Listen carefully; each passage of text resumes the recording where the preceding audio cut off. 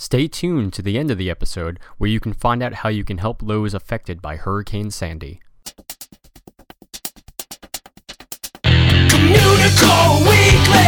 Wanna get geeky with 5 around boats and 5-legged goats. Communicore Weekly. You might catch some freaking. You waited all week. I'm sure you already know that it's the greatest online show.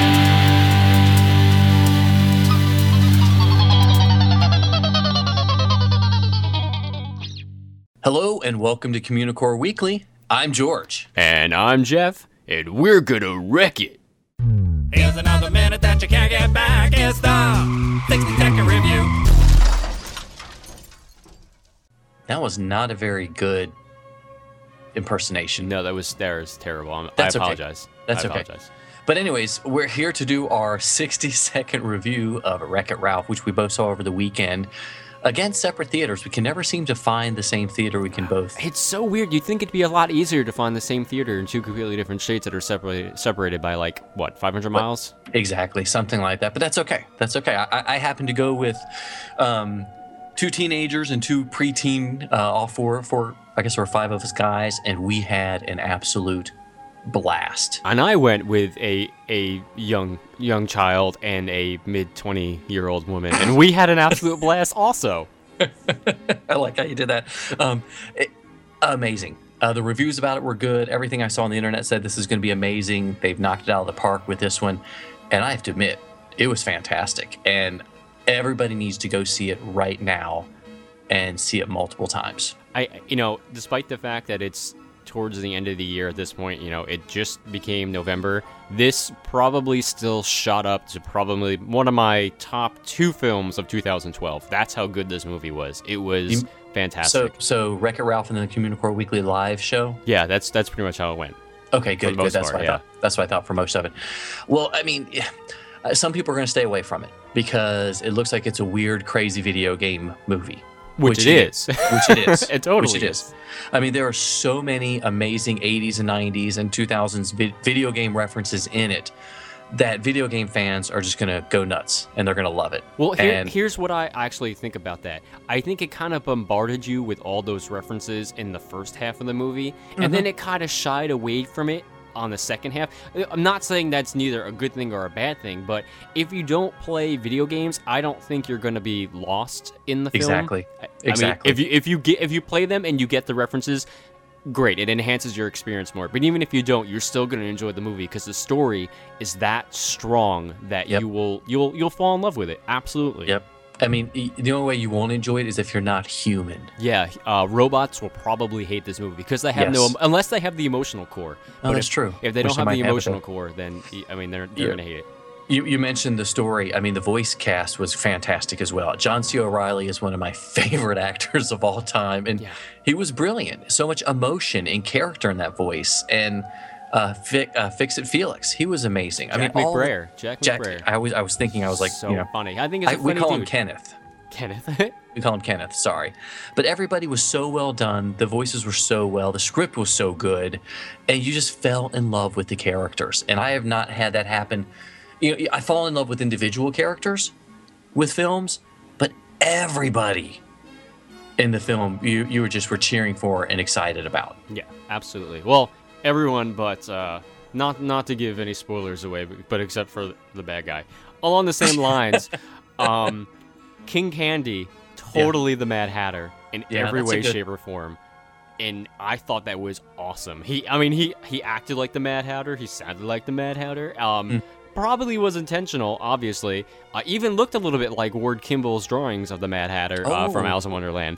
When you really look at it, you could definitely see the resemblance. But that is good. Probably one of my favorite characters of all time in a Disney film. He was fantastic because he was crazy. Yeah, and something that surprised me about the film, a couple times you might be thrown off by some of the animation, but it fits really, really well with the video game styles. They took that into effect. Some of the older 8-bit characters move like 8-bit characters. Which was a great little touch. I mean, there's parts of the film where, you know, it looked the CGI animation, but then when they would go into a part of the video game world that was 8-bit, how they instantly changed into 8-bit characters I loved it. I thought it was great.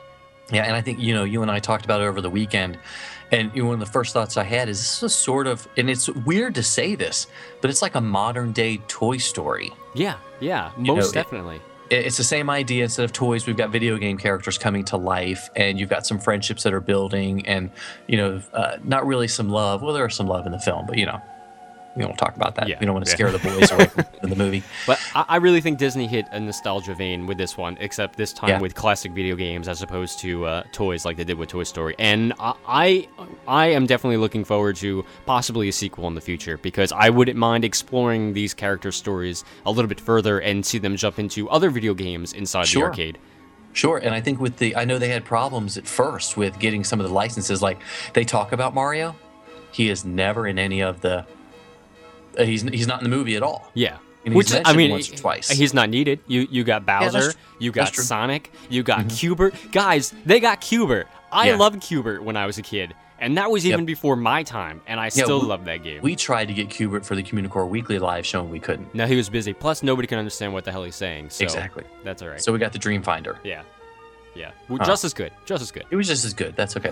Gosh, I hope you didn't listen to this part. So, you know, when I think about it, it's another fantastic comment I heard courtesy of good friend Amanda, that I think she retweeted from somebody else. But the idea was Disney has finally made a Pixar film with Wreck-It Ralph, and that Pixar finally made a Disney film with Brave. And that's not a dig. At Brave. No. It's just funny how the roles are kind of reversed with this, because this did feel like a Pixar film, and, you know, the emotional core of the story screamed Pixar in every single way, and I'm sure Disney picked that up from watching Pixar do their thing for so long now. But and the executive producer was Lasseter. There you go. That's the reason. So I guess, you know, we're going to tell everybody, go out and see this movie. It is amazing, wonderful. I'm going to give it 2 8-bit thumbs up. Oh, that's good. We should have an 8-bit sound effect. I mean, I'd even go see it again. And, you know, sometimes I wait till the Blu-ray comes out to enjoy it. It was really, really good. Yeah, so go see it. You'll enjoy it. Trust us. He's a nerd, he's a geek, but we all like to hear him speak. So listen up to the words from his speech. It's George's Book of the Week. December 21st, 2012 marks the 75th anniversary of the release of Snow White and the Seven Dwarfs. It's also the end of the world. Well, yeah, but we're not supposed to tell them that. Oh, sorry, guys. We have to buy all this stuff and listen to us. Well, anyways, besides being the end of the world, well, back when the film was released, this was a very, very monumental time for the company, as well as an event. And it's probably the single most important event in the history of the company. Disneyland probably comes really close, but most historians would agree how important Snow White was. I mean, basically, it built the Burbank studio. The movie? With the money for. The money. I thought you meant like the movie, or like the dwarves. Yeah, the dwarves. The dwarves did. Yeah. Cheap labor. Half price. Zing! Oh, nice. Anyway, the sorry, that was a terrible joke. It was. Well, moving right along, the Walt Disney Family Museum, which everyone that listens should be a fan of it, is going to celebrate the event, and they've released 2 books by J.B. Kaufman, who is a renowned animation historian. The one we're talking about is The Fairest One of All, The Making of Walt Disney's Snow White and the Seven Dwarfs, and it is an amazing look at the film. I've looked at other books by Kaufman, and they were just as entertaining as they were educational, so I was really looking forward to this book. The book is really, really, really expensive. List price is $75, but I have no issues at all with recommending it, especially considering the book has over 320 pages, with 280 dedicated just to text and photos, and the other 40 are for references and sources, which tells you Kaufman did his research. This guy knows his stuff. Knows his stuff. It's very exhaustive, and that's a great thing. Well, the book. The first part of the book looks at Snow White before 1934. You know, it can seem kind of odd at first, but he pulls you right into the book with the history of Snow White. I know I had to say that a couple times. Inception It's like, again. what? He looks at many of the incarnations that might have and probably did influence Disney and his filmmakers. And it's really a great way to start to look at Snow White because you see what came before, starting with the Grimm fairy tales and up to like the 1916 Paramount release. The largest part of the book, it's the second session. And Kaufman looks at the production of the film in great detail. We begin with character designs, and then he charges fully into each and every scene of the film. And this is where the book is enticingly exhaustive. Kaufman looks at every scene, whether it was in the final cut or not. He looks at concept art, he details the plot and the story and how it fits into the overall film. And we also learn about the individual artists that worked on the dwarves or Snow White or the prince, and how the characters were molded and even changed. The deleted scenes are given just as much attention as the final scenes, including criticisms and reasons for not doing it. And he was able to take notes from the archives and give us the actual documented reasons why Walt or some of his artists may have argued against or for a scene. It's really amazing. The last section of the book looks at everything Snow White after the release of the film. And for us, it's sort of hard to get a sense of how amazing the film was back then without the historical context. And Kaufman does a fantastic job. If you've read South of the Border or watched the documentary El Grupo, for us, and I know, Jeff, you can attest to this, we love the films. Yep. But we had no idea when Walt Disney went to South America, he was a bigger draw than most anything else. And you sort of get this feel with this book of how massive and important this film was. It was a huge cultural phenomenon. Hands down, it is one of the best books written on the subject. Not only is it exhaustive, but it is completely accessible. Whether you're a huge Disney nerd like the two of us, or you're just somebody who loves the film, or you're just getting into it, you're going to love this book. It is absolutely amazing. It's called The Fairest One of All, The Making of Walt Disney's Snow White and the Seven Dwarfs by J.B. Kaufman. Yes, it is. No, it isn't. It's a debate. Who's gonna win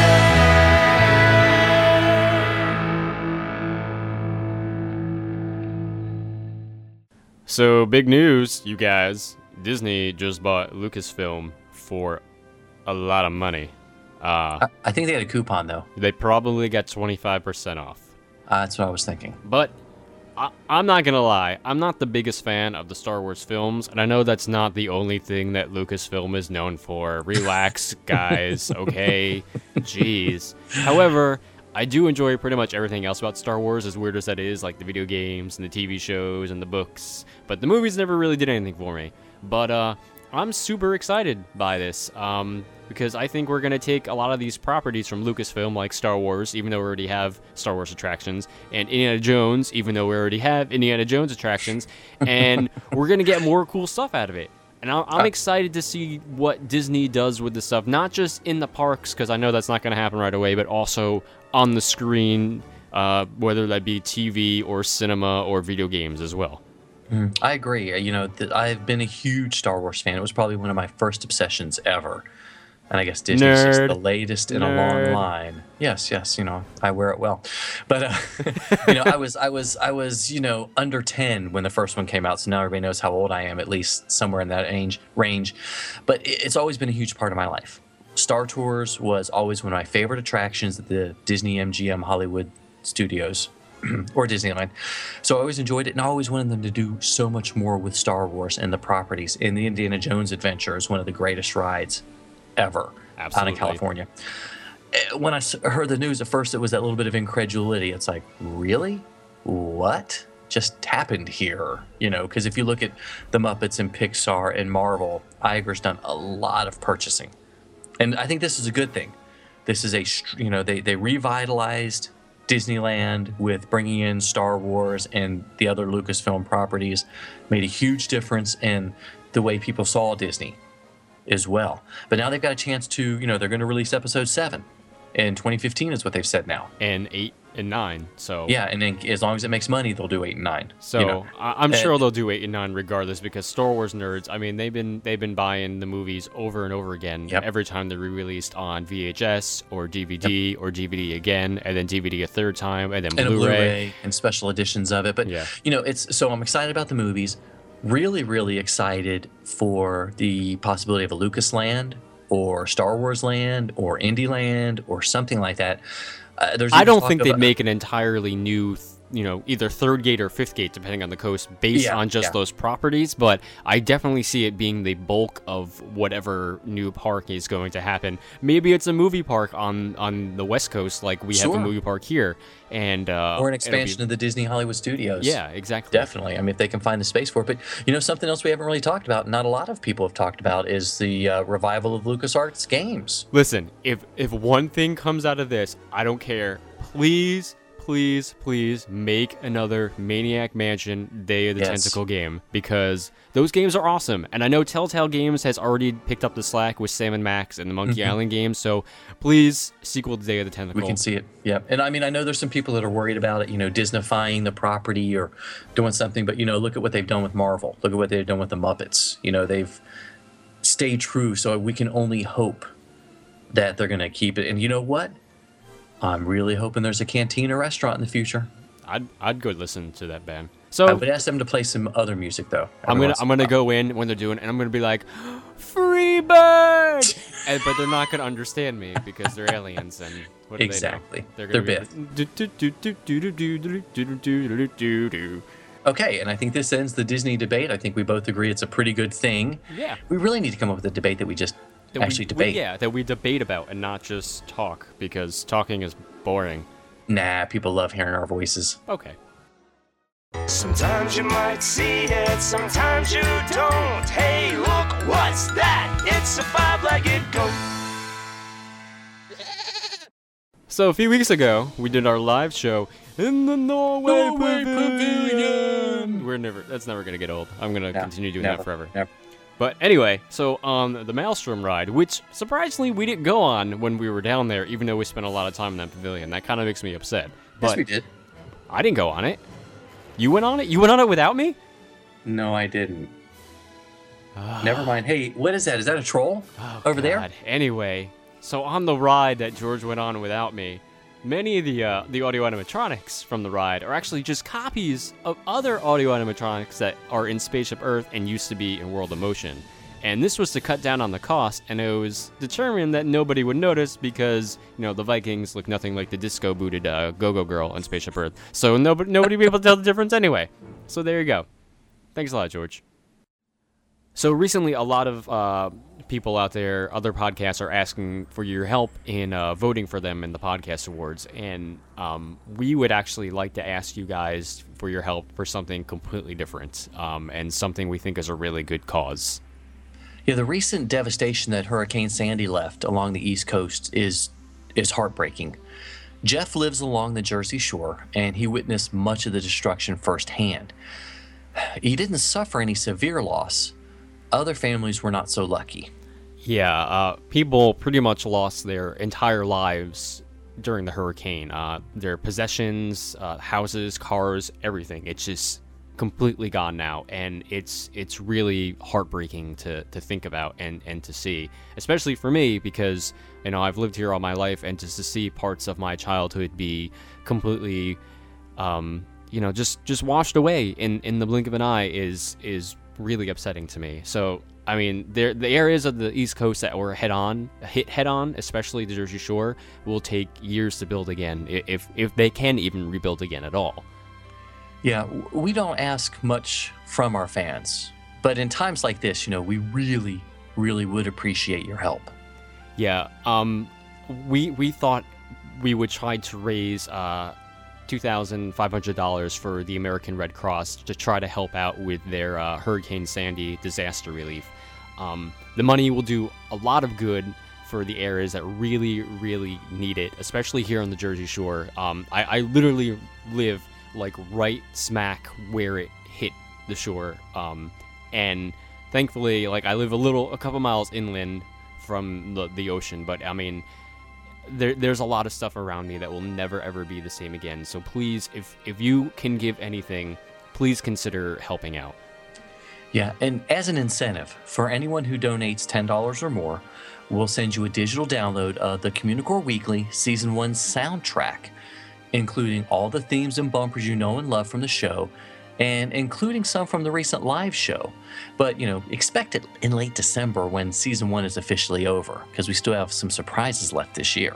Yeah, and to donate, we tried to make it as easy as possible, so the money goes directly to the Red Cross. We set up a website at gofundme.com/Communicore Weekly. That's GOFUNDME.com/Communicore Weekly. I'll put it on the website, CommunicoreWeekly.com, if that's easier for you. It'll be in the show notes. If you're watching this on YouTube, it's on the information underneath that. But if you go there, you can make a donation right to that page. It'll go directly to the Red Cross. You can see how far we are to our goal. I put it up today, actually, and within an hour, we already had like $150 of donations, which is fantastic. So thank you to everyone who already helped donate. But if you can please help out, we'd both really, really appreciate it. Yeah, and before we end the episode, we've got a special song that Andrew and Steve, who've done all the other music for us, put together. And we asked them if they could do something simple for us, and we were quite amazed, overwhelmed, and pleased with what they gave us, and we think you guys will like it as well. So take a listen. Sometimes we stand, sometimes we fall. A helping hand can change it all. Get back the pieces that are broken. Make a change and make the call. A little pledge is all it takes to make the difference you can make. We need you now, a lot's at stake. We can't do it on our own, but if you choose to help us when we need you, we can't lose. Give a little, give a lot, give it everything you got. A little hope to guide us through the night. You could be our shining star, no matter where you are. You could be the ones that change your life. So again, if you can please donate anything, the website is gofundme.com/Communicore Weekly, GOFUNDME.com/Communicore Weekly. Again, like George said, if you donate $10 or more, we'll send you a link to a digital download at the end of the year for the Communicore Weekly Season 1 soundtrack, including the song you just heard, which was phenomenal, and I love it. So please, if you can help out, please help out. These guys really, really need it. Well, thanks so much for watching and listening. Yeah, please leave us a comment and rate us on iTunes. And feel free to email us at any time at communicoreweekly@gmail.com. Like us on Facebook at facebook.com/Communicore Weekly. And you can always follow us on Twitter at ImagineNerding and at Jeff Heimbuck. I'm George. And I'm Jeff. And we're from Mice Chat. Thanks so much for watching, and we'll see you next time on Communicore Weekly.